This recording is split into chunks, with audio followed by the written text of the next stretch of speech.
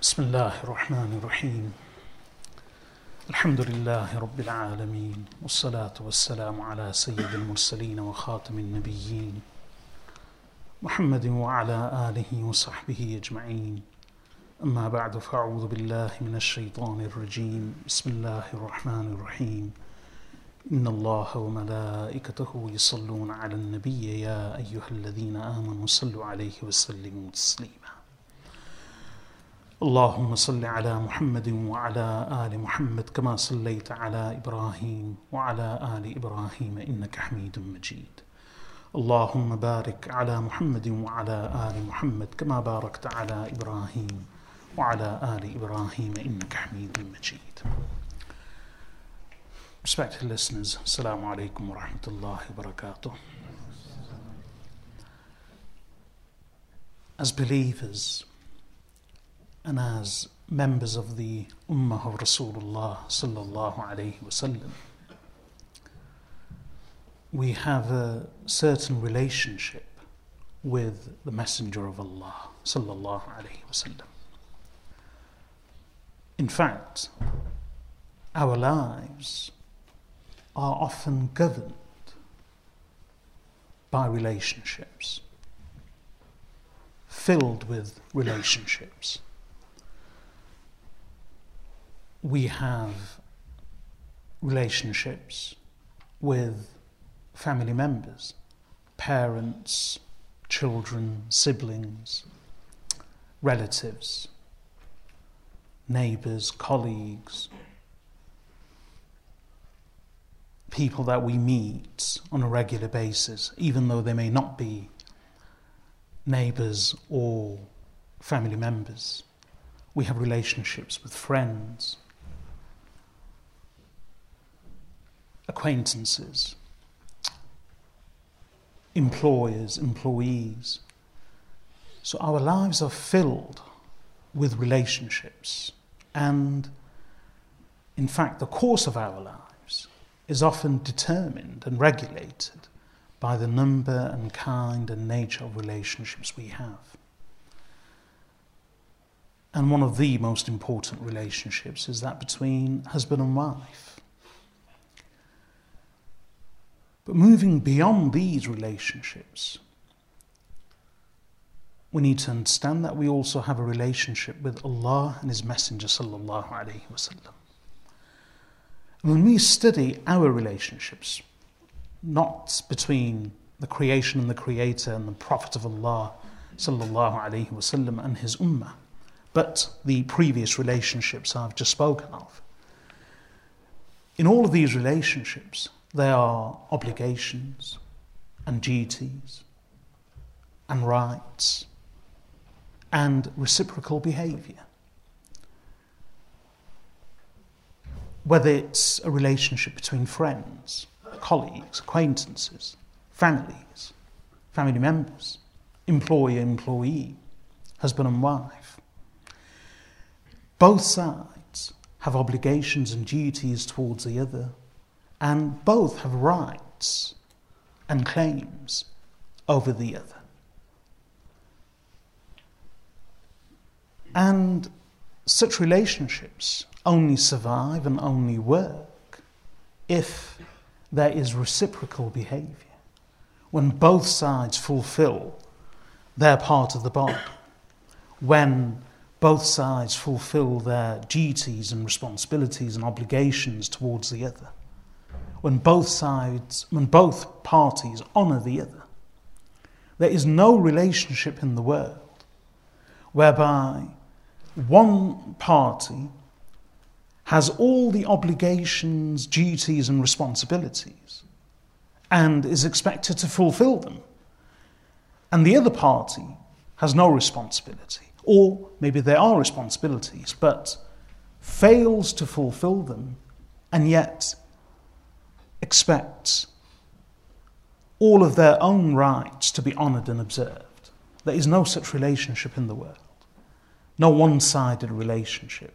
People may try, but they can never succeed. Now, we have a relationship with Allah and with the Messenger sallallahu alaihi wasallam. even with Allah, there is a unique relationship between the creation and the Creator.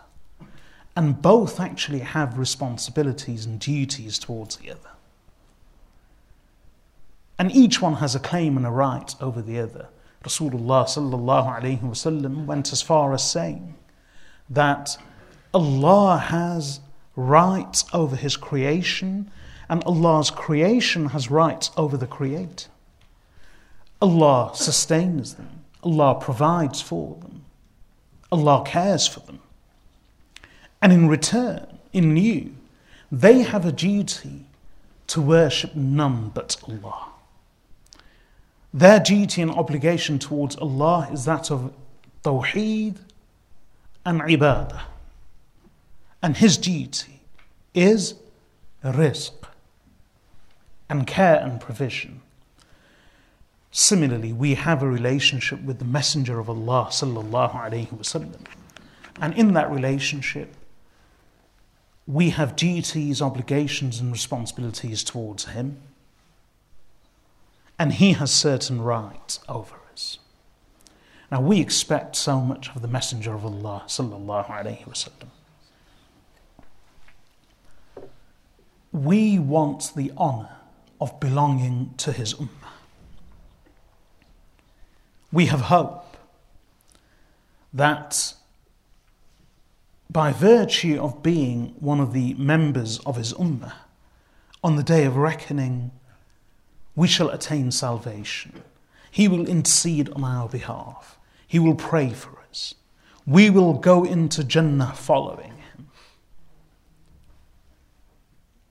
In fact, this is a very common belief that just by being members of his ummah, just by being followers of the Prophet sallallahu alaihi wasallam, his dua, his shafa'ah, his intercession, his prayer, his supplication, all of this will be sufficient for us. And in Islam, historically, theologically, there has actually been a belief. And practically, there has always been this belief, meaning, let me speak about practice first. In practical terms, in terms of practice, many have always acted as though, yes, in principle, they accept that we have to pray, fast, observe religious laws, behave in a certain way. And that's what's expected of us. But in practice, people fail. And some take it very far in the sense that they will do nothing. And they live on hope. They live in hope that despite never praying, fasting, doing anything, they will succeed and attain salvation merely by virtue of being members of the ummah of Rasulullah sallallahu alaihi wasallam. His shafa'ah is sufficient. His dua is sufficient. His prayer, his supplication, his intercession, all of this is sufficient. So people live in this hope. But in the past, there has actually been a theological belief that you don't have to do anything. Some people actually believed that as long as you say that Allah is one and accept Allah as the only God, and that you believe just by words that the Prophet ﷺ is Allah's final messenger, then this theoretical, theological belief is sufficient. After that, you don't have to do anything. In fact, some went as far as saying that you don't have to even abstain from any sin. So you can continue to commit sins. And you can fail to fulfill any duty and obligation towards Allah. But as long as you believe, you just accept that Allah is the one and only God, and that the Prophet Muhammad sallallahu alaihi wasallam is his final messenger. These two beliefs are sufficient in mind and heart. After that, as far as your life is concerned, you can do what you want. Commit as many sins as you want. Fail to fulfill any obligation, any duty towards Allah. Then that's all fine. Because belief in God and belief that the Prophet Muhammad is the final messenger, sallallahu alaihi wasallam, this mental belief is sufficient. So some people actually believe that theologically, that they actually acted on that and believe that in principle. But many others, they don't believe that per se, but practically that's exactly how they live their lives. Now, the truth is, we can't just rely on our hope that the Prophet ﷺ will intercede. This is that one-sided relationship that doesn't exist anywhere else. We have all these expectations of the Prophet ﷺ. He will pray for us. He will intercede on our behalf. Our belonging to his ummah is sufficient. And all of this in itself will guarantee us salvation, forgiveness, and entry into Jannah. And beyond that, we don't have to do anything. That's a very one-sided, demanding, entitled relationship that we claim with the Messenger of Allah, sallallahu alaihi wasallam. The truth is, Allah subhanahu wa ta'ala has placed many obligations on us, duties and responsibilities towards the Prophet sallallahu alaihi wasallam. Yes, he has done a lot for us. He already has. And he will continue to do a lot for us on the day of reckoning, in the plane of reckoning. He will pray for us. He will intercede on our behalf. That's the greatest thing that we can hope for. He will give water with his own noble hands from his own pool and pond to his followers on the day of judgment. And that's again something we hope for. But in order to earn that, in order to win and gain that, we also have duties and obligations towards the Messenger of Allah, sallallahu alaihi wasallam. And if we fail in our duty, we can't just live in hope, because we will actually be denied that, even though we may want it and the Messenger of Allah may want it. How? In many hadith, Rasulullah sallallahu alaihi wasallam has related that on the day of judgment, he says, I will precede you at the pond. So I will go to the pool and pond first, and I will wait for you there. And then his ummah will arrive. And Rasulullah sallallahu alayhi wasallam, with his own noble hands, he will give members of his ummah, his followers, water to drink on that day when one's thirst cannot be quenched except by the water of the pond of Rasulullah sallallahu alayhi wasallam. And certain people will be waiting, and then the angels will come, and they will actually snatch. The words of the hadith are they will be snatched. The angels will snatch certain people from that line, from that congregation and multitude waiting to be watered by the noble hands of Rasulullah sallallahu alaihi wasallam. They would actually be snatched away right in front of him. And the Prophet sallallahu alaihi wasallam will protest and say, they are members of my ummah. And it will be said to the Prophet sallallahu alaihi wasallam, no, you do not know what they did after you. They are not members of your ummah. You do not know what they did after you. So, even though, strictly speaking, they are members of the ummah, they belong to the ummah of Rasulullah sallallahu alaihi wasallam, because of their failures and because of their misdeeds and their actions, they will be denied water from the noble hand of the Messenger sallallahu alaihi wasallam at his pond, at his pool. And the angels will snatch them away right in front of the Messenger sallallahu alaihi wasallam. And that will just be the first of many denials. They will be denied many things. So we can't just live in hope. Allah subhanahu wa ta'ala has honoured us by being members of the ummah of the Prophet sallallahu alaihi wasallam. But that honour comes with its commensurate responsibilities. That privilege of being members of the ummah of Rasulullah sallallahu alaihi wasallam comes with commensurate obligations. So what are some of those obligations? There are many mentioned in the verses of the Quran, in the Hadith, but there are the two very beautiful verses of the Quran in which Allah subhanahu wa ta'ala speaks of some of the obligations of the believers towards the Prophet of Allah sallallahu alaihi wasallam. And I'll speak about those just from these two verses of the Quran. In Surah Al-Fath, Allah subhanahu wa ta'ala says, إِنَّا أَرْسَلْنَاكَ شَاهِدًا وَمُبَشِّرًا وَنَذِيرًا لِتُؤْمِنُوا بِاللَّهِ وَرَسُولِهِ وَتُعَزِّرُوهُ وَتُوَقِّرُوهُ وَتُسَبِّحُوهُ بُكْرَةً وَأَصِيلًا. Addressing the Messenger sallallahu alaihi wasallam, Allah says, indeed we have sent you as a witness, and as a giver of glad tidings, and as a warner,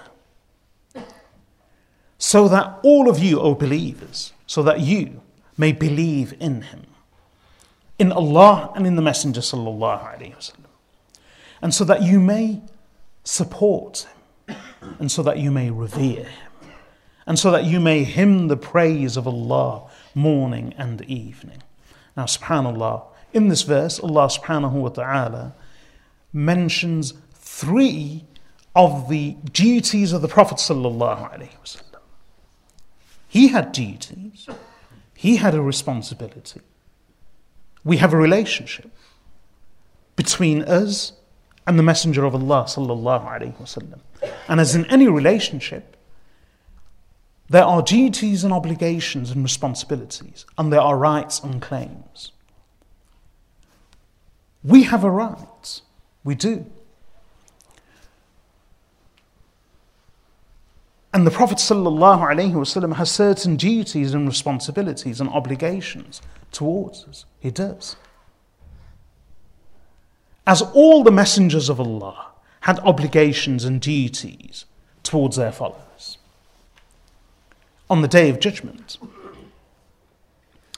Allah subhanahu wa ta'ala will ask the messengers of Allah that, did you convey my message? Did you fulfill your obligation? And the messengers will say, yes, we did, O Allah. Allah subhanahu wa ta'ala will ask for proof that, is there anyone who will testify in your favor? And this ummah will actually testify in favor of the previous prophets and messengers, sallallahu alayhi wasallam, that indeed they did fulfill their duty and responsibility and obligation towards their followers by conveying faithfully the message of Allah. And then, the greatest witness, so we will actually be witnesses on behalf of the former messengers. But the greatest witness of all will be the one witness who will testify on behalf of all of the messengers and who will also testify on behalf of this ummah. As Allah says, وَجِئْنَا بِكَ عَلَى هَؤُلَاءِ شَهِيدًا. That, O Prophet of Allah, we will bring you and we will produce you as a witness over all of these people. The greatest witness of Allah in the court of Allah on the Day of Judgment and Reckoning will be the Prophet sallallahu alaihi wasallam. So every messenger of Allah had duties and obligations towards his followers. And our Prophet sallallahu alaihi wasallam had certain obligations towards his ummah. And he fulfilled them thoroughly. Allah mentions three of them here. إِنَّا أَرْسَلْنَاكَ شَاهِدًا وَمُبَشِّرًا وَنَذِيرًا. Indeed, we have sent you as a witness. The Prophet sallallahu alaihi wasallam was a witness. He is a witness. He will be a witness. On the Day of Judgment, he will be a witness on our behalf and a witness for all of the messengers of Allah that came before him. The Prophet ﷺ was also a bearer of glad tidings, and he conveyed those glad tidings. He was a warner, and he did warn us. He has warned us. He has cautioned us. In other verses of the Quran, Allah subhanahu wa ta'ala mentions other obligations of Rasulullah sallallahu alayhi wa sallam. هو الذي بعث في الأميين رسولا منهم يتلو عليهم آياته ويزكيهم ويعلمهم الكتاب والحكمة. Allah says it is He, Allah, who sent amongst the unlettered people a messenger from themselves. What does He do? يتلو عليهم آياته. He recites to them Allah's verses. ويزكيهم, and He nurtures them. ويعلمهم الكتاب والحكمة, and He teaches them the book and wisdom. These were the obligations of Rasulullah sallallahu alayhi wasallam. Now the question is, has the Prophet of Allah fulfilled these duties towards us? Did he not convey to the Sahaba radiyallahu anhum and to the subsequent generations through them Allah's verses? Has the Quran not reached us in its entirety? It has. Did the Prophet ﷺ not mold and nurture the Sahaba radiyallahu anhum? Did he not personally take care of their spiritual needs? Did he just convey the words and leave them at that? No. He shaped them, he molded them, he nurtured them, he trained them, he disciplined them, he reformed them. He did that, and he fulfilled his duty and obligation. Did the Prophet ﷺ not just convey the words, but also teach the meanings of those words? Of course he did. The Prophet ﷺ fulfilled all of his duties. That's why in the farewell pilgrimage, before that multitude of Sahaba radiyallahu anhum, Rasulullah sallallahu alayhi wasallam pointed towards the heavens and raising his finger said, Allahumma inni qad ballaghta fashhad. Oh Allah, indeed I have conveyed, so you be a witness over me. Having fulfilled his duty, he declared that he had done so, and he said to Allah, oh Allah, you be my witness. And indeed the Prophet sallallahu alayhi wasallam has fulfilled his duty and obligation. So what is the duty and obligation of his ummah towards him? So Allah says, Inna arsalnaka shahidan wa mubashiran wa nadhira. Indeed, we have sent you as a witness, as a bearer of glad tidings, and as a warner. So that you, the ummah, what do? لِتُؤْمِنُوا بِاللَّهِ وَرَسُولِهِ. So that you may believe in Allah and in His Messenger. وَتُعَزِّرُوهُ. And so that you may support Him. وَتُوَقِّرُوهُ. And so that you may revere Him. There's another similar verse in Surah Al-A'raf in which Allah subhanahu wa ta'ala again mentions some of the functions and duties of the Prophet sallallahu alayhi wa sallam. الذين يتبعون الرسول النبي الأمي الذي يجدونه مكتوبا عندهم في التوراة والإنجيل يأمرهم بالمعروف وينهاهم عن المنكر ويحل لهم الطيبات ويحرم عليهم الخبائث ويضع عنهم إصرهم والأغلال التي كانت عليهم فالذين آمنوا به وعزروه ونصروه واتبعوا النور الذي أنزل معه أولئك هم المفلحون. Those who follow the unlettered prophet and messenger, whose mention they do find with them in the Torah and in the Injil. This is a mention of the Sahaba radiyallahu anhum, that the companions of the Prophet of Allah sallallahu alayhi wasallam, they follow the Prophet of Allah. And then here's a description of the Prophet of Allah. Allah describes him as being unlettered. He was unlettered. He was a prophet. He was a messenger. His coming was foretold and prophesied in the earlier scriptures.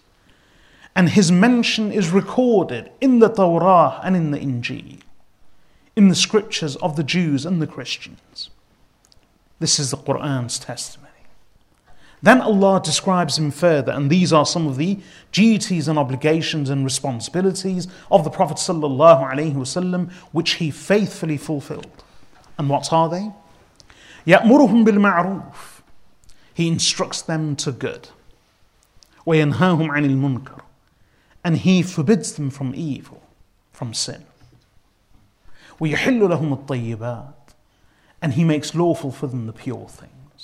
وَيُحَرِّمُ عَلَيْهِمُ الْخَبَائِثِ, and he forbids for them the impure things. وَيَضَعُ عَنْهُمْ إِسْرَهُمْ, and he removes from them their burden. وَالْأَغْلَالَ الَّتِي كَانَتْ عَلَيْهِمْ, and those fetters and shackles that tied them, that bound them. Indeed, the Prophet ﷺ did all of this. So now, since he has fulfilled these obligations, similar to the verse of Surah Al-Fath, Allah subhanahu wa ta'ala says, so what is the duty and obligation of Allah's creation towards him? فَالَّذِينَ آمَنُوا بِهِ وَعَزَّرُوهُ وَنَصَرُوهُ وَاتَّبَعُوا النُّورَ الَّذِي أُنزِلَ مَعَهُ أُولَٰئِكَ هُمُ الْمُفْلِحُونَ. Allah says, so those who believe in him and who support him and who assist him and who obey and who follow that light which was revealed with him, these are the ones who are successful. So the combination of these two verses, Allah subhanahu wa ta'ala has mentioned a number of duties, obligations and responsibilities of the ummah towards the Prophet sallallahu alaihi wasallam. And they are Iman, Ta'zir, Nusra, Ittiba' and Tawqir. From just these two verses, Allah has mentioned 5 different obligations towards the Messenger of Allah sallallahu alaihi wasallam. 1, to believe in him. 2, to support him. 3, to assist him. 4, to follow and obey him and the light which he brought. And number 5, to revere him. Of course, there are other obligations in other verses of the Quran, but in just these 2 verses, which are similar to each other, Allah has mentioned these obligations. So number 1, to believe in the Messenger of Allah sallallahu alaihi wasallam. That means true belief. If we want his praise, the honor and privilege of belonging to his ummah and his family, we want his intercession, his shafa'ah, his dua. We want to drink water from his hands, from his pool on the day of judgment. We want to follow him into Jannah. We want him to lead us into Jannah. Then we can't just demand it. We can't just feel entitled to it. We can't just expect it. We can't just want it and wish it. We can't just hope for it without paying the price. In one hadith, Rasulullah sallallahu alayhi wasallam said, "Ala inna sil'at Allahi ghaliya." Lo, the product of Allah is expensive. Nothing comes for free. Nothing. Neither in the dunya or the akhirah, unless Allah wishes. Nothing comes for free. There is no such thing as that comes for free. Absolutely nothing comes for free unless it's from Allah. That's a rule of life. Now, we don't expect that in the dunya. Of course, we want it, we wish it, if we can get away with it. Everyone wants something for free. We want to be takers without giving. Allah has cursed those who take without giving. وَيْلٌ لِلْمُطَفِّفِينَ الَّذِينَ إِذَا اكْتَالُوا عَلَى النَّاسِ يَسْتَوْفُونَ وَإِذَا كَالُوهُمْ أَوْ وَزَنُوهُمْ يُخْسِرُونَ أَلَا يَظُنُّ أُولَٰئِكَ أَنَّهُمْ مَبْعُوثُونَ لِيَوْمٍ عَظِيمٍ يَوْمَ يَقُومُ النَّاسُ لِرَبِّ الْعَالَمِينَ. Woe Woe be unto the stinters. Who are the stinters? Woe be unto the reducers. Woe be unto the reductionists. That's the meaning of mutaffifin. Those who reduce, those who stint, those who remove. So who are the mutaffifin? Allah describes them. الذين إذا اكتالوا على الناس يستوفون وإذا كالوهم أو وزنوهم يخسرون. Those who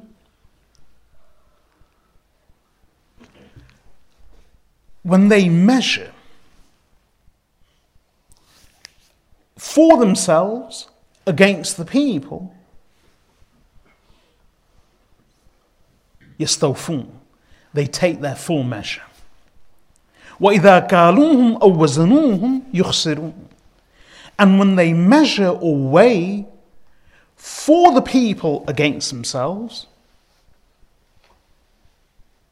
sorry, the other way around, those who when they measure for themselves, for others, that and against themselves, they reduce. And when they measure or weigh for themselves against others, they take the full measure. So, they don't wish to play fair. They want to take as much as possible. If possible, everything for nothing. Give nothing, take everything. And if possible, and they can't get away with taking everything for nothing, to give as little as possible and take as much as possible. Take the full measure and give as little as possible. Allah has cursed these people. And who are these people that Allah describes as mutaffifin? Simple everyday traders. So in the marketplace, those who when they weigh to sell to others, then they try to reduce the weight. Take the full measure and give as little as possible. So for everyday veg and fruit, for grain and crops, Allah subhanahu wa ta'ala has cursed people who don't pay the full price. They don't pay the proper price. It's a reality. We may want to take things for free, and we will try to get away with it. But the truth is, nothing comes for free. Everything comes with a price. And that's in the dunya. Bread, milk, fruit, veg, grain, crops. All of this comes with a price. And unless a person is fraudulent, and a liar, and a schemer, and a thief, a person will pay the full price.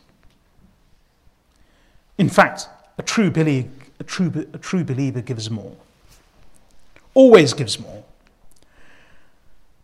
So when we do not expect anything for free in the dunya, how can we expect so much for free in deen?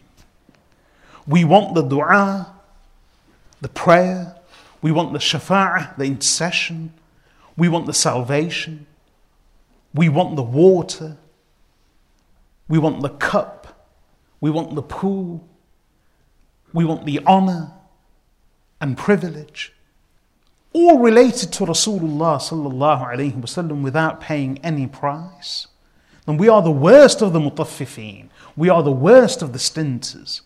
We are the worst of all people, in that we are not trying to steal and take the full measure in fruits and veg and crops and grain.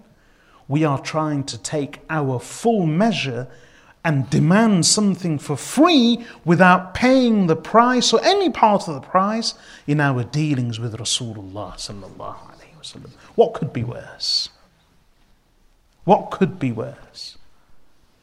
We are trying to defraud Allah and His Messenger sallallahu alaihi wasallam.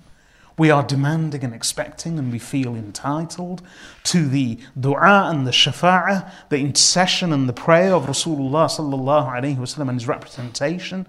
We want his water, we want his prayer, we want his intercession, we want the privilege of belonging to his ummah without paying any part of the price, without fulfilling any duty. Allah subhanahu wa ta'ala has placed obligations on us. And the first of those is that لِتُؤْمِنُوا بِاللَّهِ وَرَسُولِهِ. so that you believe in Allah and His Messenger sallallahu alaihi wasallam. Now, believing in His Messenger sallallahu alaihi wasallam means true belief. It means true belief, not just words. When a husband and wife live together and each claims love for the other, and these are just words. On the one hand, the husband or wife says to the other, I love you.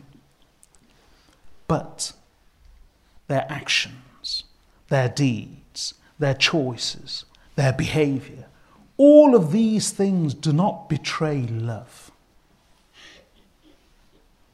The husband will question the sincerity. Anyone will question the sincerity. The wife will question the sincerity of her husband. And it's very evident, it becomes very evident. Words are words.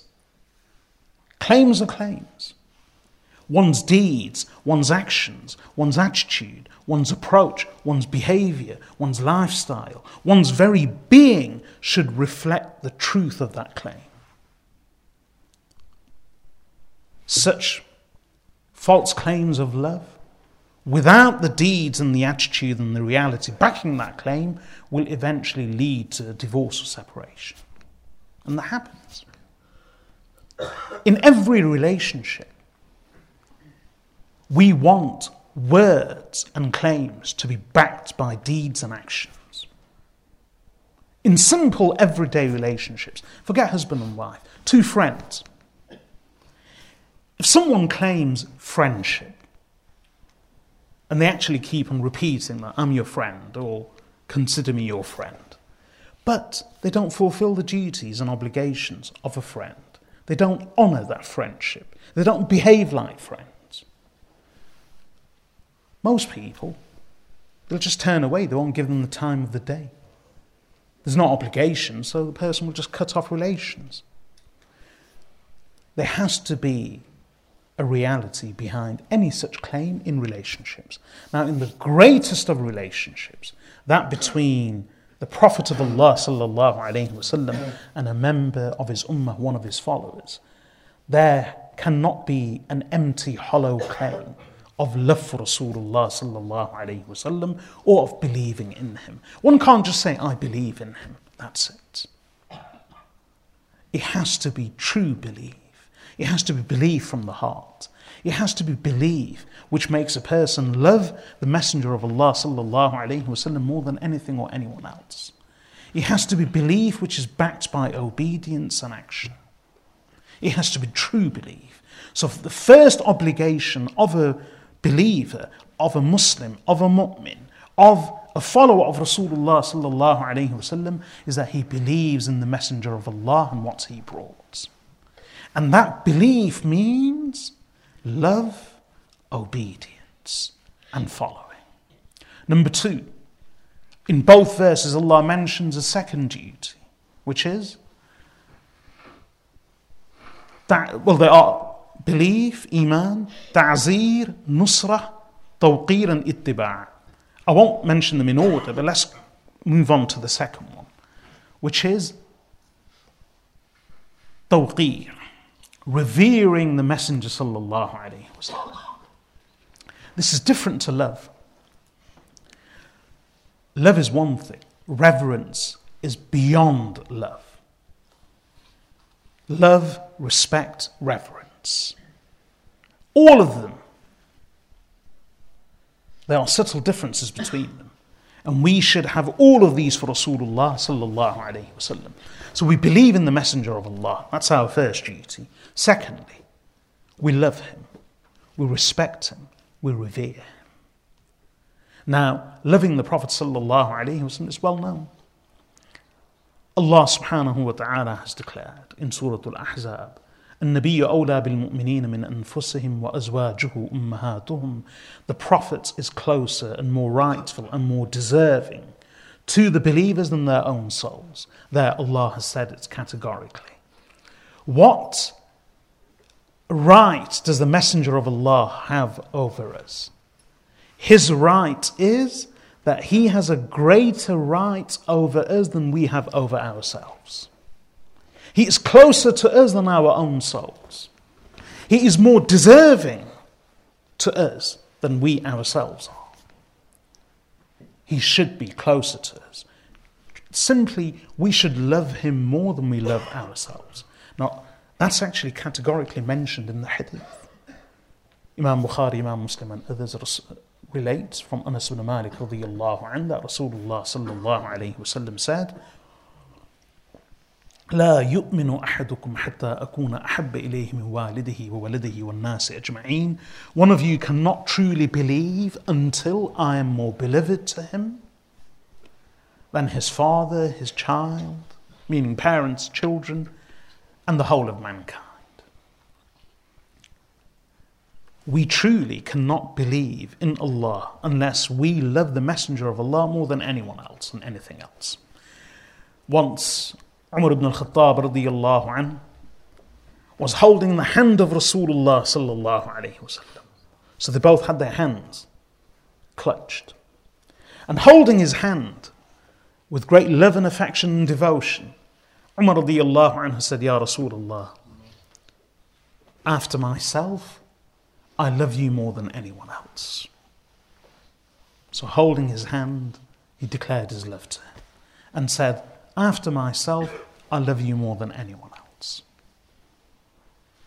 So the Messenger sallallahu alaihi wasallam said to him, O Umar, you cannot believe until I am more beloved to you than even yourself. So Umar radiyallahu anhu said, Ya Rasulullah, indeed you are dearer to me and more beloved to me than myself. Now, before I continue, a simple question here. That did Umar radiyallahu anhu suddenly just change his words? i.e., in one conversation, he progressed from saying that after myself, you are the most beloved to me. So when the Prophet sallallahu alaihi wasallam said to him, no, O Umar, you cannot believe until I am more beloved to you than even yourself. So Umar radiyallahu anhu suddenly said, Ya Rasulullah, you are more beloved to me than myself. So were these just words? Were these just empty claims? And how could Umar radiyallahu anhu switch from one to the other in a moment? Is that what happened? Could someone maliciously claim that, oh, these were just words? It's like someone saying, are you my friend? Yes, I am your friend. Am I your best friend? Yes. After such and such a person, you're my best friend. No, you can't be my best friend. I can't be your best friend unless I'm even a better friend to you than that person. So the person says, okay, you're my best friend, even better than that one. Just words, in an instant. So Umar radiyallahu anhu, he said, after myself, you are the most beloved to me. So the Prophet sallallahu alaihi wasallam said, no, O Umar, until I am more beloved to you than even yourself, you cannot believe. So Umar radiyallahu anhu said, Ya Rasulullah, you are dearer to me and more beloved to me than even myself. So did Umar radiyallahu anhu just change his words? No. So what happened? When Umar radiyallahu anhu spoke, he spoke on the basis of common parlance, common talk, common vocabulary, common conception, which is that in human terms, it's almost a given, it's almost accepted universally that a person loves themselves more than anything or anyone else. It's universally accepted. That, yes, a mother loves a child. But strictly speaking, a mother will not love the child more than she loves herself. Human instinct of self-survival. So it's almost universally accepted that no matter how much a person loves the other, their greatest love is reserved for themselves. That's what everyone in every culture, in every religion, in every society has always believed. So the Arabs believe the same too. So Umar radiallahu anhu, he was using common vocabulary, common parlance, that after myself you are the most beloved to me. It's like anyone else. Whether they say it or not, if they say you are the dearest to me, you are the most beloved to me, what they mean is that after myself you are the dearest to me, after myself you are the most beloved to me. So Umar radiallahu anh, using common vocabulary, common parlance, common conception, he said, O Messenger of Allah, after myself, you are the dearest and most beloved to me. So the Prophet ﷺ corrected him and said, O Umar, until and unless I am more beloved to you than even yourself, you cannot believe. Umar radiallahu anh, hearing these words of Rasulullah sallallahu alayhi wasallam, he scanned his heart, he checked his love, he analysed his love and his wording. And he realised that indeed, rather than going with common parlance, rather than going with common vocabulary, the common vocabulary did not portray his true love for Rasulullah sallallahu alayhi wasallam. Rather, when he analysed his love, when he reflected on his devotion to the Messenger of Allah sallallahu alayhi wasallam, he realised that indeed he loved the Messenger of Allah more than he loved himself. His deeds, his actions, everything proved it. And so then he said to the Messenger of Allah sallallahu alayhi wasallam, O Messenger of Allah, indeed I do love you more than I love myself. So the Prophet sallallahu alayhi wasallam said, now, O Umar, now, meaning now, that is true belief. So Umar radiallahu anhu's love didn't change from one moment to the other. No, only his wording changed. The previous wording did not faithfully portray his true love. The later wording did. His love didn't change. And that's a fact. Umar radiallahu anhu's love was such. Al-Abbas ibn Abd al-Muttalib, the Prophet sallallahu alayhi wasallam's uncle, he embraced Islam much later. And he was with the pagans and the people of Mecca in the Battle of Badr, and he was taken captive.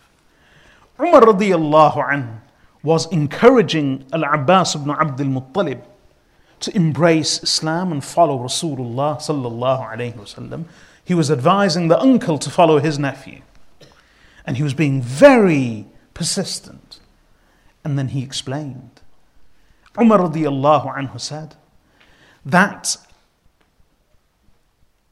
the fact that you believe in the Messenger of Allah and become his follower is dearer to me than my own father believing in the Messenger of Allah and following him, because I know how much pleasure it would bring the Messenger of Allah sallallahu alaihi wasallam.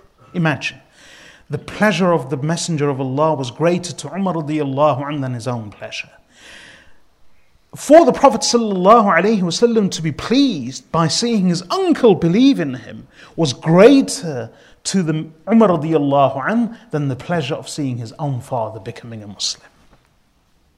Indeed, that's how Umar radiallahu anhu's love was. So his love did not change from one moment to the other. Only his wording changed. The previous wording didn't faithfully portray his true love. The latter wording did. So this is our obligation. To believe in the Messenger of Allah, one. Two, to love him. And to love him how? To love him more than we love our children, our parents, and ourselves. Now, of course, that cannot happen automatically. Rather, this is something which every believer should work towards. This is a kind of love that we need to engender and instill in ourselves. We have to create it. We have to make ourselves love the Messenger of Allah sallallahu alaihi wasallam. It's an obligation and duty on us. It's not sufficient to say, I believe in the Messenger of Allah and I love him. No, we have to truly engender that level of love, instill that intensity of love in our hearts for Rasulullah sallallahu alaihi wasallam. It can be done, but it has to be worked on. It has to be worked for. And when a person achieves that, there probably is no greater pleasure. That's why Imam Bukhari, Imam Muslim, and others all relate a hadith in which the Prophet sallallahu alaihi wasallam says, ثلاث من كن فيه وجد بهن حلاوة الإيمان من كان الله ورسوله أحب إليه مما سواهما. There are three things which are found in a person. Through them, that person will taste the sweetness of Iman. Number one, such a person for whom Allah and His Messenger sallallahu alaihi wasallam, to whom Allah and His Messenger sallallahu alaihi wasallam are more beloved than everyone else. And number two, وَإِن يُحِبُّ الْمَرْءَ لَا يُحِبُّهُ إِلَّا لِلَّهِ, that he loves a person, he does not love them except for the sake of Allah. When a person reaches that level of love for the Messenger sallallahu alaihi wasallam, and Allah, everything revolves around that love. Everything is determined by that love. The love of Allah and the love of His Messenger sallallahu alaihi wasallam dictate the loves, the likes and the dislikes of this person too. He or she will love for the sake of loving Allah, for the sake of loving the Messenger sallallahu alaihi wasallam. They will dislike on the basis of the like and dislike of Allah and His Messenger sallallahu alaihi wasallam. But that's a level of faith that has to be attained by great sacrifice, commitment and devotion. But that is actually an obligation. So the first obligation, Iman in the Messenger of Allah, belief in the Messenger of Allah. 2, loving the Messenger of Allah. 3, true faith, true love. 3, respecting the Messenger of Allah. And beyond respect, revering the Messenger of Allah. Now, subhanallah, we can't just claim to love the Messenger of Allah without respecting him, without revering him. Now the Sahaba radiyallahu anhum demonstrated all of this. They demonstrated true belief. They displayed true love. They proved respect and reverence for the Messenger of Allah sallallahu alaihi wasallam. Respect is a major theme in Islam, and respect for Rasulullah sallallahu alaihi wasallam is an obligation. We are to respect his name. We are to respect and honor his memory.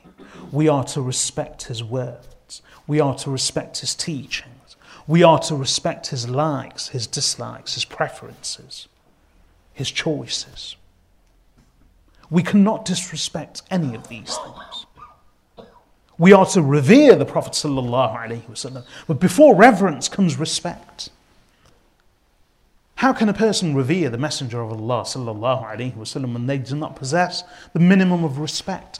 Respect is an obligation upon the believers towards the Messenger of Allah sallallahu alaihi wasallam. Now, the simplest of things. One, when we take the name of the Prophet sallallahu alaihi wasallam, we are not to simply call him by his name, even in the third person. We shouldn't just say, Muhammad said this and Muhammad said that, Muhammad did this and Muhammad did that. No. Allah says in the Quran, لا تجعلوا دعاء الرسول بينكم كدعاء بعضكم بعضا. Do not make the call of the messenger like your call of each other. What does that mean? When we speak to each other, when we address each other, what do we say? Zayd, Bakr, Umar, Ali, Uthman, Sa'ad, Sa'id. When we call out to each other, we call out to each other by first name. We're on first name terms. In first person, second person, third person, it doesn't matter. We're on first name terms, we just say the name. Allah says, no matter how you speak to each other, Do not speak to the Prophet ﷺ like you speak to each other. Do not call out to him like you call out to each other. Do not address him like you address each other. Don't just say, Ya Muhammad. Even in third person, do not just say Muhammad. This is why the companions, radiyallahu anhum, and even the wives of the Prophet sallallahu alaihi wasallam, even family members, even older family members, they spoke to and of the Prophet sallallahu alaihi wasallam with immense respect. Even his wives would say to him, Fidaka abi wa ummi ya Rasulullah. May my parents, may my father and mother be your ransom, O Messenger of Allah. Imagine the wives would speak to him in that manner. The wives. The wives would never address the Prophet ﷺ by his first name. They would never do so.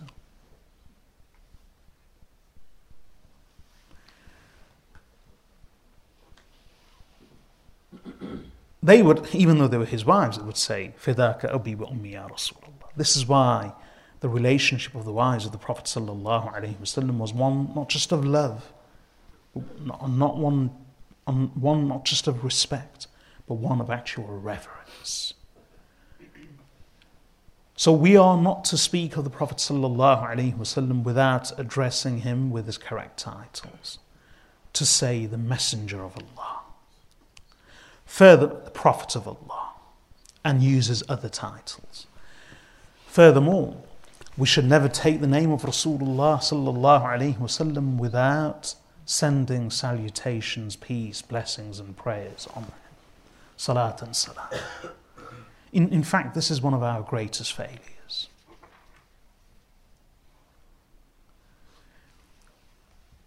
Whenever we hear the name of the Prophet sallallahu alaihi wasallam, we should say, sallallahu alayhi wa sallam. We shouldn't remain silent. Allah has said so in the Quran. إِنَّ اللَّهَ وَمَلَائِكَتَهُ يُصَلُّونَ عَلَى النَّبِيِّ يَا أَيُّهَا الَّذِينَ آمَنُوا صَلُّوا عَلَيْهِ وَسَلِّمُوا تَسْلِيمًا. O believers. Before that, Allah says, verily Allah and His angels, they send prayers upon the prophets. O believers, you also send your prayers and your salutations and greetings to the Prophet sallallahu alaihi wasallam. Now, by prefacing the command and instruction of sending our prayers, greetings to the Prophet sallallahu alaihi wasallam with the words Inna Allah wa malaikatah, this says a lot. So Allah says, you do it.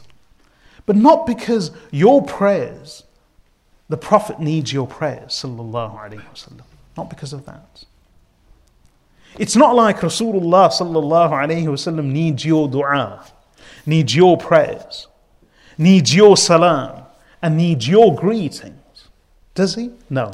Because before he tells us to do it, Allah already declares that whether you do it or not, don't worry. Allah and His angels, they send their salutations, their prayers and their peace and greetings to the Prophet sallallahu alaihi wasallam.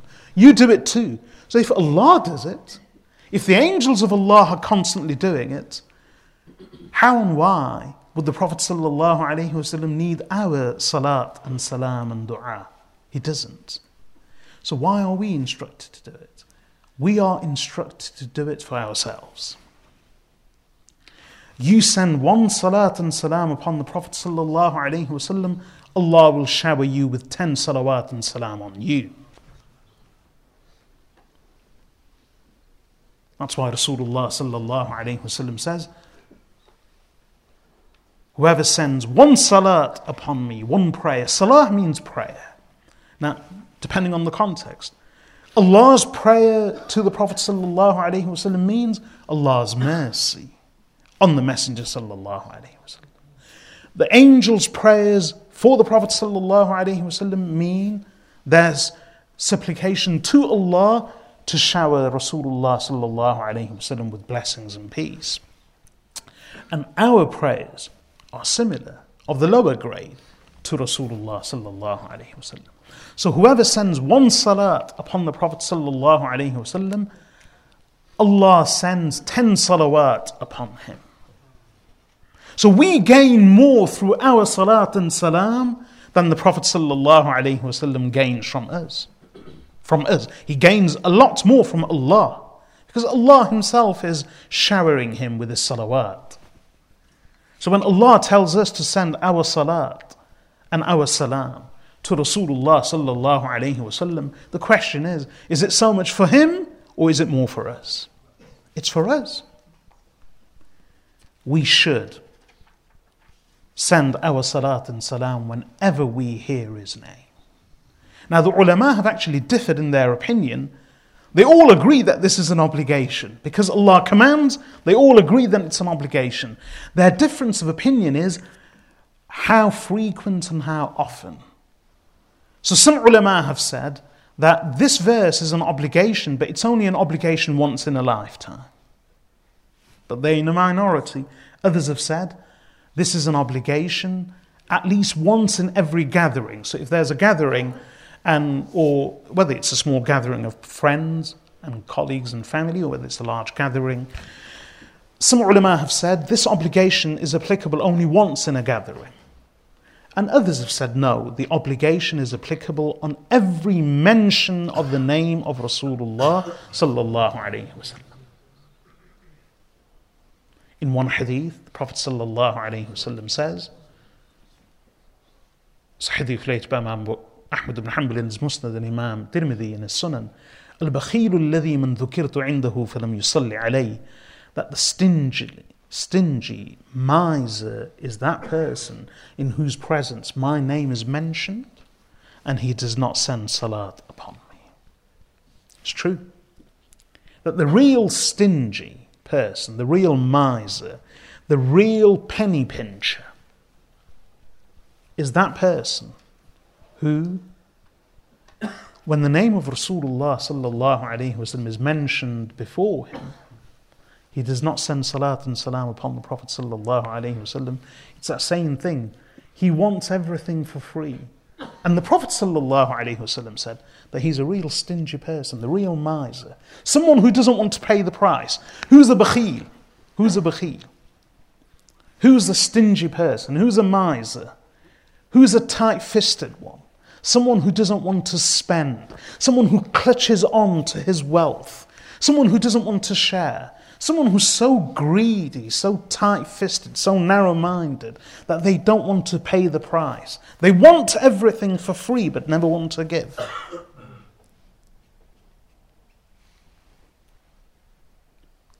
Such a person is loathed. Anyone who doesn't pay their way. Someone who always takes but never puts into the kitty. Someone who always wants to take of others but never shares. Such a person is considered a vulture, a scavenger, a hyena in human terms. Because a person wants to take and never give. Take and never share. That person is tight-fisted, bakhil. Nobody wants to be called a bakhil. Nobody. Who wants to be called a bakhil? It's considered very lowly and despicable. Some people take pride in their violence. It's wrong, but some people take pride in their violence because being bad, being hard is considered a dignified thing in a twisted way. But who in Allah's name ever considers bukhl to be dignified? Some people like to be considered hard and harsh and relentless and violent and bad and wicked, because it demands a certain twisted respect. But being a bakhil, who likes a bakhil? Who wants to be considered a miser, a tight-fisted person? No one does. But Rasulullah sallallahu alayhi wasallam said, a bakhil, the real bakhil, the real miser is that person in whose presence my name is mentioned and he doesn't send salat upon me. It's a fact. He wants the Prophet sallallahu alayhi wasallam. He wants to belong to the ummah of Rasulullah sallallahu alayhi wasallam. He wants the privilege of being in this ummah. He wants the privilege of being a follower of the Prophet sallallahu alaihi wasallam. He wants the dua of Rasulullah alayhi salatu wasalam. He wants all the benefits of the great sacrifices made by the Messenger of Allah sallallahu alayhi wasallam.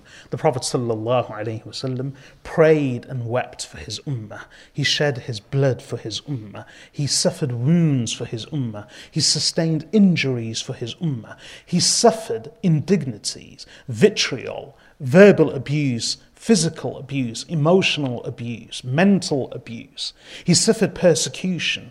He suffered all of this for the sake of this ummah. He toiled, underwent great trouble and turmoil. He wept, he shed tears, he shed drops of blood for the sake of this ummah. He did all of this so that this ummah could be given the Quran and the message of Allah, so that this ummah could be forgiven and attain salvation. The Prophet ﷺ did all of this for the sake of this ummah. This bakhil wants the benefit of all the benefits that accrue from that great sacrifice of Rasulullah ﷺ. Yet the stingy, tight-fisted, miserly, lazy, indolent, insolent individual cannot be bothered to part his lips when the name of Rasulullah ﷺ is mentioned. He cannot be bothered to part his lips and at least just say Sallallahu Alaihi Wasallam. This is why Rasulullah Alaihi Salatu Wasalam says, he is the bakhil. That's the bakhil. He is a stingy one. So البخيل الذي من ذكرت عنده فلم يصلي عليه. So it's an obligation on us to believe in the Prophet Sallallahu Alaihi Wasallam, to love him, to respect him, to respect his name, to honor his memory, and to address him in the right way. And part of that respect is that we don't just say Rasulullah instead of Muhammad, Nabiullah instead of Muhammad, but we give him his due titles, and then his prefixes, and then the suffixes, we say Sallallahu Alaihi Wasallam. It's remarkable. When we speak of others, we flatter each other. So when someone is introduced to an audience, there are all manner of titles before his name as prefixes, and following his name, suffixes. So many. And we revel in these titles. We gloat over these titles. We feel indignant and insulted if someone doesn't mention our titles. Some people insist on being called a doctor, so they may be a doctor. But if someone says, oh, Mr. Doctor, an alim, an imam, if someone says Riyad al-Haq, someone will say Sheikh Riyad al-Haq. Others will say Sheikh Riyad al-Haq. I don't mind. Call me what you want. Doesn't matter. You're calling me something doesn't change a reality. It doesn't. Calling anyone anything does not change the reality. You can call someone Shaykh al-Islam, the grand Shaykh of the whole of Islam. That's why some ulama used to say, إِذَا كَانَ هَذَا شَيْخ الْإِسْلَامِ فَالسَّلَامُ عَلَى الْإِسْلَامِ. That if this is the Shaykh of Islam, then salam to Islam. He is a Shaykh of Islam, salam to Islam. So giving someone titles doesn't change reality. If anyone abuses Rasulullah sallallahu alaihi wasallam and remembers him with the worst of titles, it doesn't change reality. And if someone gives someone else a false title, Shaykh al-Islam, and he's Ajhalul Jahilin, the most ignorant of the ignorant, doesn't make him Shaykh al-Islam. Titles don't mean anything. So we get offended if someone doesn't call us or call those that we like and love and respect with their due titles. And yet, when it comes to Rasulullah sallallahu alaihi wasallam, out of laziness or indolence, we just say Muhammad, Muhammad, Muhammad. Allah has forbidden it. لا تجعلوا دعاء الرسول بينكم كدعاء بعضكم بعضا. Things have truly been reversed. I say this because some people they insist in their writings and in their speeches on mentioning the Prophet ﷺ without any of his titles. Some people, with due respect, they do say in their introduction that this book is designed to be presented in such a way that we have taken the name of Rasulullah ﷺ without his titles for fluent reading. But others, they insist that we can't worship Muhammad. And part of worshipping Muhammad is to give him all these fancy titles. So we will mention him just by his name. So, subhanallah, in the same speech, they will mention the name of Rasulullah sallallahu alayhi wasallam repeatedly. How? Muhammad said this, Muhammad said that, Muhammad said this, Muhammad said that. And remarkably, subhanallah, remarkably, I've heard some of these speeches. Remarkably, in the same speech, in the same context, they will say the following. Now, for instance, Shaykhul Islam, Funa, Abu Fulan, Ibn Fulan, Shaykhul Islam, rahimahullah, has said that Muhammad said this, Muhammad did that. So when it comes to mentioning a scholar, they'll give him all the titles with the prefixes and the suffixes.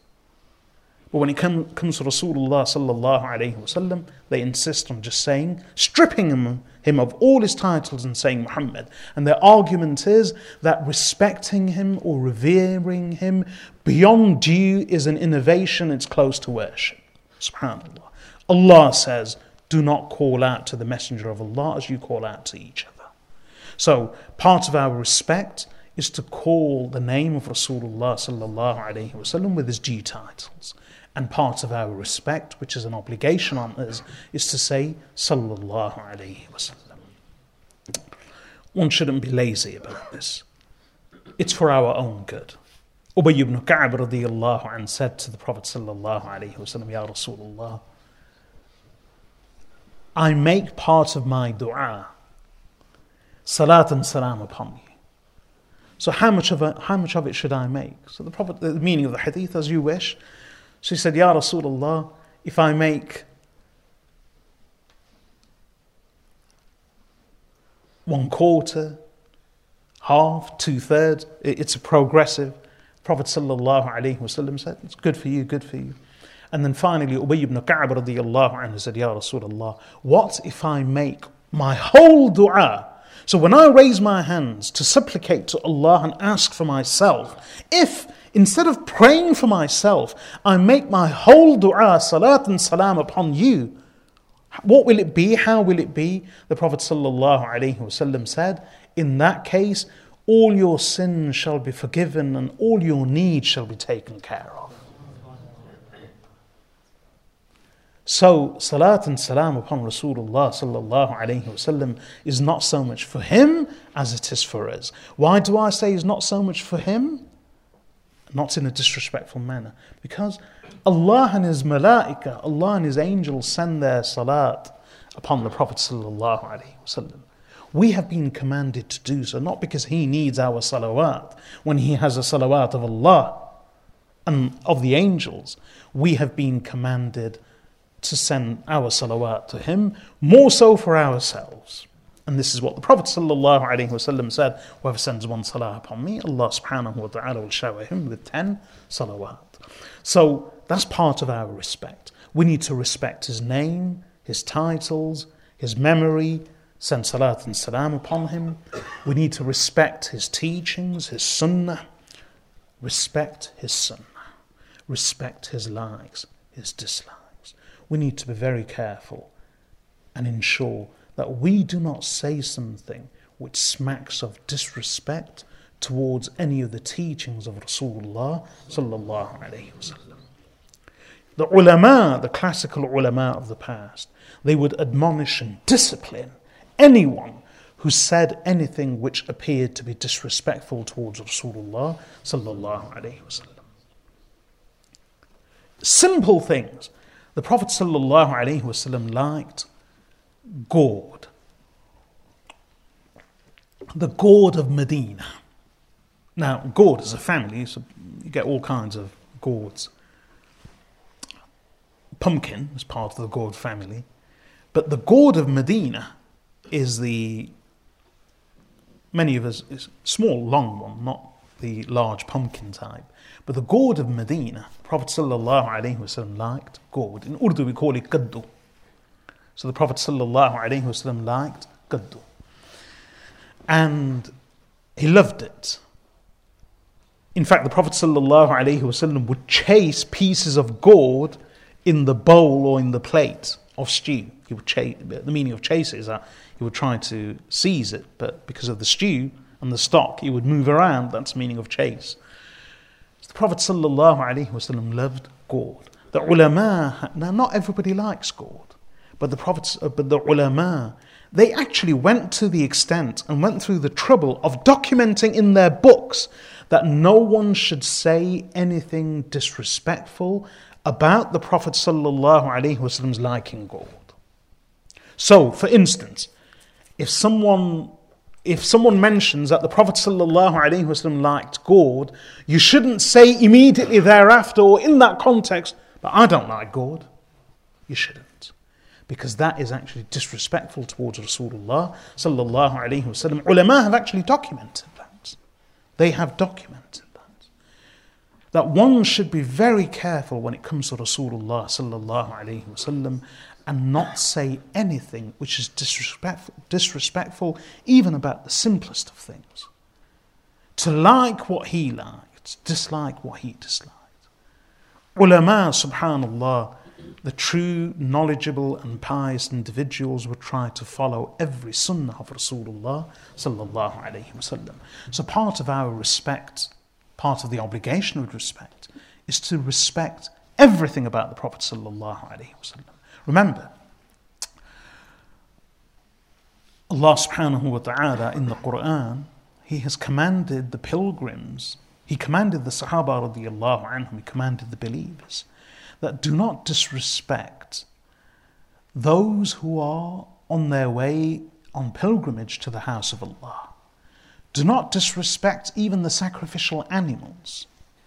Do not even disrespect the qala'id, the garlands, so those dry leaves on a string, or those sandals or bark of wood bark around the necks of these sacrificial animals which marked them for sacrifice. These garlands, whether these garlands are flowers or dry leaves or bark or wood or sandals or slippers or old shoes, this is what the Arabs would do.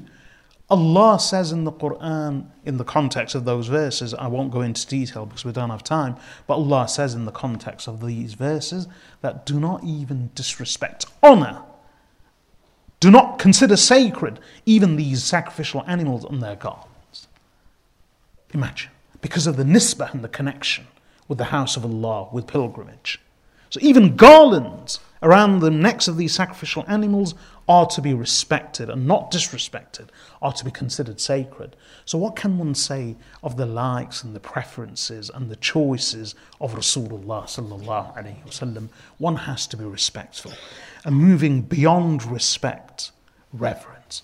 Allah subhanahu wa ta'ala admonished the Sahaba radiyallahu anhum whenever anyone spoke or behaved disrespectfully in front of him. Even though he wouldn't say anything, Allah reprimanded them. Allah corrected them. Allah even reprimanded and corrected Umar ibn al-Khattab and Abu Bakr as-Siddiq radiyallahu anhuma, his two fathers-in-law, his senior lieutenants, the greatest of the Muslims. Allah even reprimanded them. In fact, it's mentioned in the hadith that the respect that the Sahaba radiyallahu anhum had of Rasulullah sallallahu alayhi wasallam, some people have gone as far as to mention that the relationship of the Prophet sallallahu alayhi wasallam with the Sahaba radiyallahu anhum was a very relaxed, laid back, joking, humorous, jovial, friendly one. Partially true, but not in the way it's being portrayed. Some people, in their speeches, in their writings, have tried to claim that the relationship between the Prophet ﷺ and the companions was a very easygoing, relaxed, friendly, jovial one where there was a lot of joking, friendly, idle chit-chat, and the Sahaba radiallahu anhum were just lounging around in the presence of the Prophet sallallahu alaihi wasallam. And they say this, one of the reasons for them claiming this is because they wish to refute and to criticize and attack the respect shown by juniors to their seniors, respect shown by disciples to their mentors and guides. They wish to attack and criticize and discredit the respect shown by students to their teachers and scholars. This is one of the reasons. And some of them have actually clearly mentioned that why do these students respect their teachers in this manner? Why are scholars shown this kind of respect? Why this civility? Why? The companions weren't like this, and then they go on to portray the Sahaba radiallahu anhum as a band of merry men around Rasulullah sallallahu alayhi wasallam. Nothing could be further from the truth. The Sahaba radiallahu anhum relate that when the Prophet sallallahu alayhi wasallam would come out to them, the Sahaba radiallahu anhum would be seated. Not a single companion would raise his eyes to the Prophet sallallahu alayhi wasallam and look at him. Not a single one.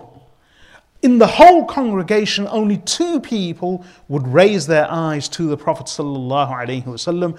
They would look at him and he would look at them. They would smile at him and he would smile at them. Out of the whole congregation, the only 2 people who did this and who could do this were his 2 fathers-in-law, Abu Bakr and Umar radiallahu anhu. No one else. In fact, Amr ibn al-As radiallahu anhuma says, he says in a hadith, that if you were to ask me to describe the Prophet sallallahu alaihi wasallam to you, I wouldn't be able to do so.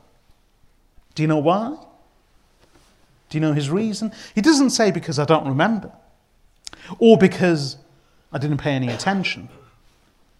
No. Amr ibn al-As radiallahu anhuma says, if you were to ask me to describe Rasulullah sallallahu alaihi wasallam to you, I wouldn't be able to do so because I was so overawed by him that I could never fully look at him straight and square in the face. I never looked at him properly to be able to describe him to you. This is the respect that the Sahaba radiallahu anhum showed the Prophet sallallahu alaihi wasallam. True respect. Once Prophet sallallahu alaihi wasallam, there was a bowl of water, he offered it to someone. He refused. The Prophet sallallahu alaihi wasallam told Bilal ibn Rabah and Abu Musa al-Ash'ari radiyallahu anhuma that he has refused. You accept the glad tidings of the Messenger of Allah, the joy of the Messenger of Allah. Abu Musa al-Ash'ari and Bilal ibn Rabah radiyallahu anhuma took the water of Rasulullah sallallahu alayhi wasallam, drank it and poured it over themselves. Salama radiyallahu anha was standing behind the curtain. She's his wife. And when she heard the Messenger of Allah say this to the Prophet say this to Abu Musa al-Ash'ari and Bilal ibn Rabah, she actually called out to them from behind the curtain and said, leave some water for your mother too, so that she could drink it and pour it over herself. And she was a wife of the Messenger of Allah. This was their love, their respect, their reverence. So Allah subhanahu wa ta'ala, He even corrected these 2 great people, Abu Bakr and Umar radiallahu anhuma, the only 2 who would raise their eyes to him and who would smile at him and they would smile back at him. He would smile back at them.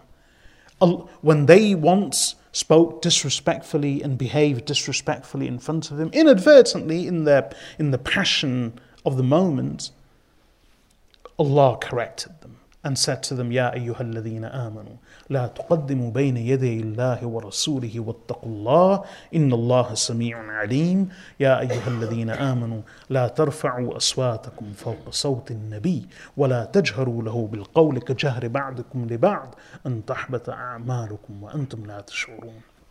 O believers, do not put yourselves before Allah and His Messenger sallallahu alayhi wasallam. And be wary of Allah. Allah is all hearing, all knowing. O believers, do not raise your voices over the voice of the Messenger of Allah. And do not speak to him loudly as you speak loudly to each other, lest your good deeds perish without you even realizing. Allah warned Abu Bakr and Umar radiyallahu anhuma not to be disrespectful in the presence of Rasulullah sallallahu alayhi wasallam. Speaks to him softly. Abu Bakr radiyallahu anhu, after the revelation of this verse, he said, by Allah, from now on, I will only speak to the Prophet sallallahu alayhi wasallam as a companion speaks in whispers secretly to his friend. And he did that. Umar radiyallahu anhu, despite his loud booming voice, he would speak so softly that the Prophet sallallahu alayhi wasallam would have to regularly tell him to repeat himself. Can you imagine Umar radiyallahu anhu being told to repeat what he said? Because the listener couldn't hear him. Rasulullah sallallahu alaihi wasallam had to tell him, what did you say? Repeat yourself. Because Umar radiyallahu anhu would speak to him softly after the revelation of these verses. That was a respect. Allah warned Hafsa and Aisha radiyallahu anhuma, the two daughters of these two same men. Allah warned them in Surah Al-Tahrim not to be disrespectful to Rasulullah sallallahu alayhi wasallam. Allah told all of the wives to make a choice in Surah Al-Ahzab. Allah would always reprimand others, even though the Prophet ﷺ would remain silent. Allah taught them etiquette, how to speak, how to address, how to behave, how to act, how to conduct themselves in the presence of the Messenger of Allah sallallahu alayhi wasallam. In Surah Al-Ahzab, in Surah Al-Hujurat, when some people came and they wished to speak to the Prophet sallallahu alayhi wasallam, there was a large delegation. Most of them were non-Muslim, a few of them were Muslim. And what did they do? The Prophet sallallahu alayhi wasallam was resting in the afternoon. He was having a siesta. So they called out to him and they said to him, Ya Muhammad, ukhruj ilayna. Oh Muhammad, come out to us. The Prophet ﷺ, even though he was resting, his akhlaq, his character was such, so humble, so soft. The Prophet ﷺ woke up, readied himself and came out. Not a word of complaint, not a murmur of complaint. He never said anything. Allah subhanahu wa ta'ala spoke out on his behalf. And Allah said, إِنَّ الَّذِينَ يُنَادُونَكَ مِنْ وَرَاءِ الْحُجَرَاتِ. In fact, the whole surah is named after the Hujurat in this verse. إِنَّ الَّذِينَ يُنَادُونَكَ مِنْ وَرَاءِ الْحُجَرَاتِ أَكْثَرُهُمْ لَا يَعْقِلُونَ وَلَوْ أَنَّهُمْ صَبَرُوا حَتَّى تَخْرُجَ إِلَيْهِمْ لَكَانَ خَيْرًا لَهُمْ. That indeed those who called out to you from behind the chambers, when they said, come out to us, and you rose from your siesta and you went out to them, Allah, what does Allah say of them? Allah is so offended by their disrespect to the Prophet ﷺ. Allah in the Quran says, أَكْثَرُهُمْ لَا يَعْقِلُونَ. Most of them have no sense. They're stupid. So when imagine if someone sees someone disrespecting another, in their passion, in their anger, they say, what's an idiot? Stupid. Has no sense. Someone else might say, don't speak like that. Advise them, explain to them. You should be a bit more respectful. True, that's how it is. But in this verse, Allah subhanahu wa ta'ala adopts the former. Allah doesn't say, you shouldn't have called out to him in that manner. You should have approached him respectfully. That was not the way to do it. In future, Allah says, indeed, those who called out to you from behind the hujurat, the chambers, أَكْثَرُهُمْ لَا يَعْقِلُونَ. Most of them have no sense. They're idiots. They are idiots. They're stupid. وَلَوْ أَنَّهُمْ صَبَرُوا حَتَّى تَخْرُجَ إِلَيْهِمْ لَكَانَ خَيْرًا لَهُمْ. And had they remained patient until you came out to them, this would have been far better for them. Respect for the Messenger of Allah in every way. Respect comes before reverence. Reverence is a grade higher than respect. And when Allah says in that verse of Surah Al-Fath, لِتُؤْمِنُوا بِاللَّهِ وَرَسُولِهِ وَتُعَزِّرُوهُ وَتُوَقِّرُوهُ, so that you believe in Allah and His Messenger and you support Him, وَتُوَقِّرُوهُ, and you revere Him. In these obligations, it's not just respect, it's tawqir, and tawqir means reverence of the Messenger of Allah. Reverence is a grade much higher than simple respect. It's our duty to actually revere the Prophet sallallahu alaihi wasallam, truly. And the Sahaba radiyallahu anhum revered him. We cannot revere him in person now, but we can revere him by revering his name, his honor, his memory, his teachings, most importantly, his teachings. How did the Sahaba radiyallahu anhum revere him? Subhanallah. Urwat ibn Mas'ud al-Thaqafi, in the 6th year of Hijrah, when he attended the camp of Rasulullah sallallahu alayhi wasallam at Hudaybiyah, he went back to the Quraysh and he related to them what he had seen. And he said to them, "O my people, I tell you, leave him be. I have been to the royal courts of Abyssinia, Rome, and Persia, but I have never seen any people, any subject, revere their ruler or their leader as I have seen the companions revere Muhammad. When he speaks, they fall silent to listen. When he commands, they rush to do his bidding. When he performs his ablution, they jostle with each other to catch drops from that fall from his limbs, and they anoint themselves with those droplets. When he spits, they rush forth to catch his saliva, and they actually anoint their faces and their bodies with his saliva." That was a testimony of Urwat ibn Mas'ud al-Thaqafi. What he saw was remarkable. And remember, this was coming from the Arabs, a proud people who never believed in servitude or civility, in bowing before anyone. They did not believe in titles.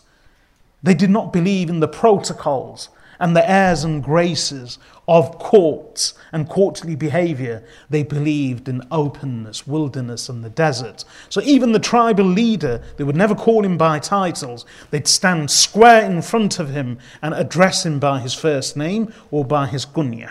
That's how the Arabs were. Such a people who were fearsome warriors who led harsh, relentless lives, and that was reflected in their attitudes.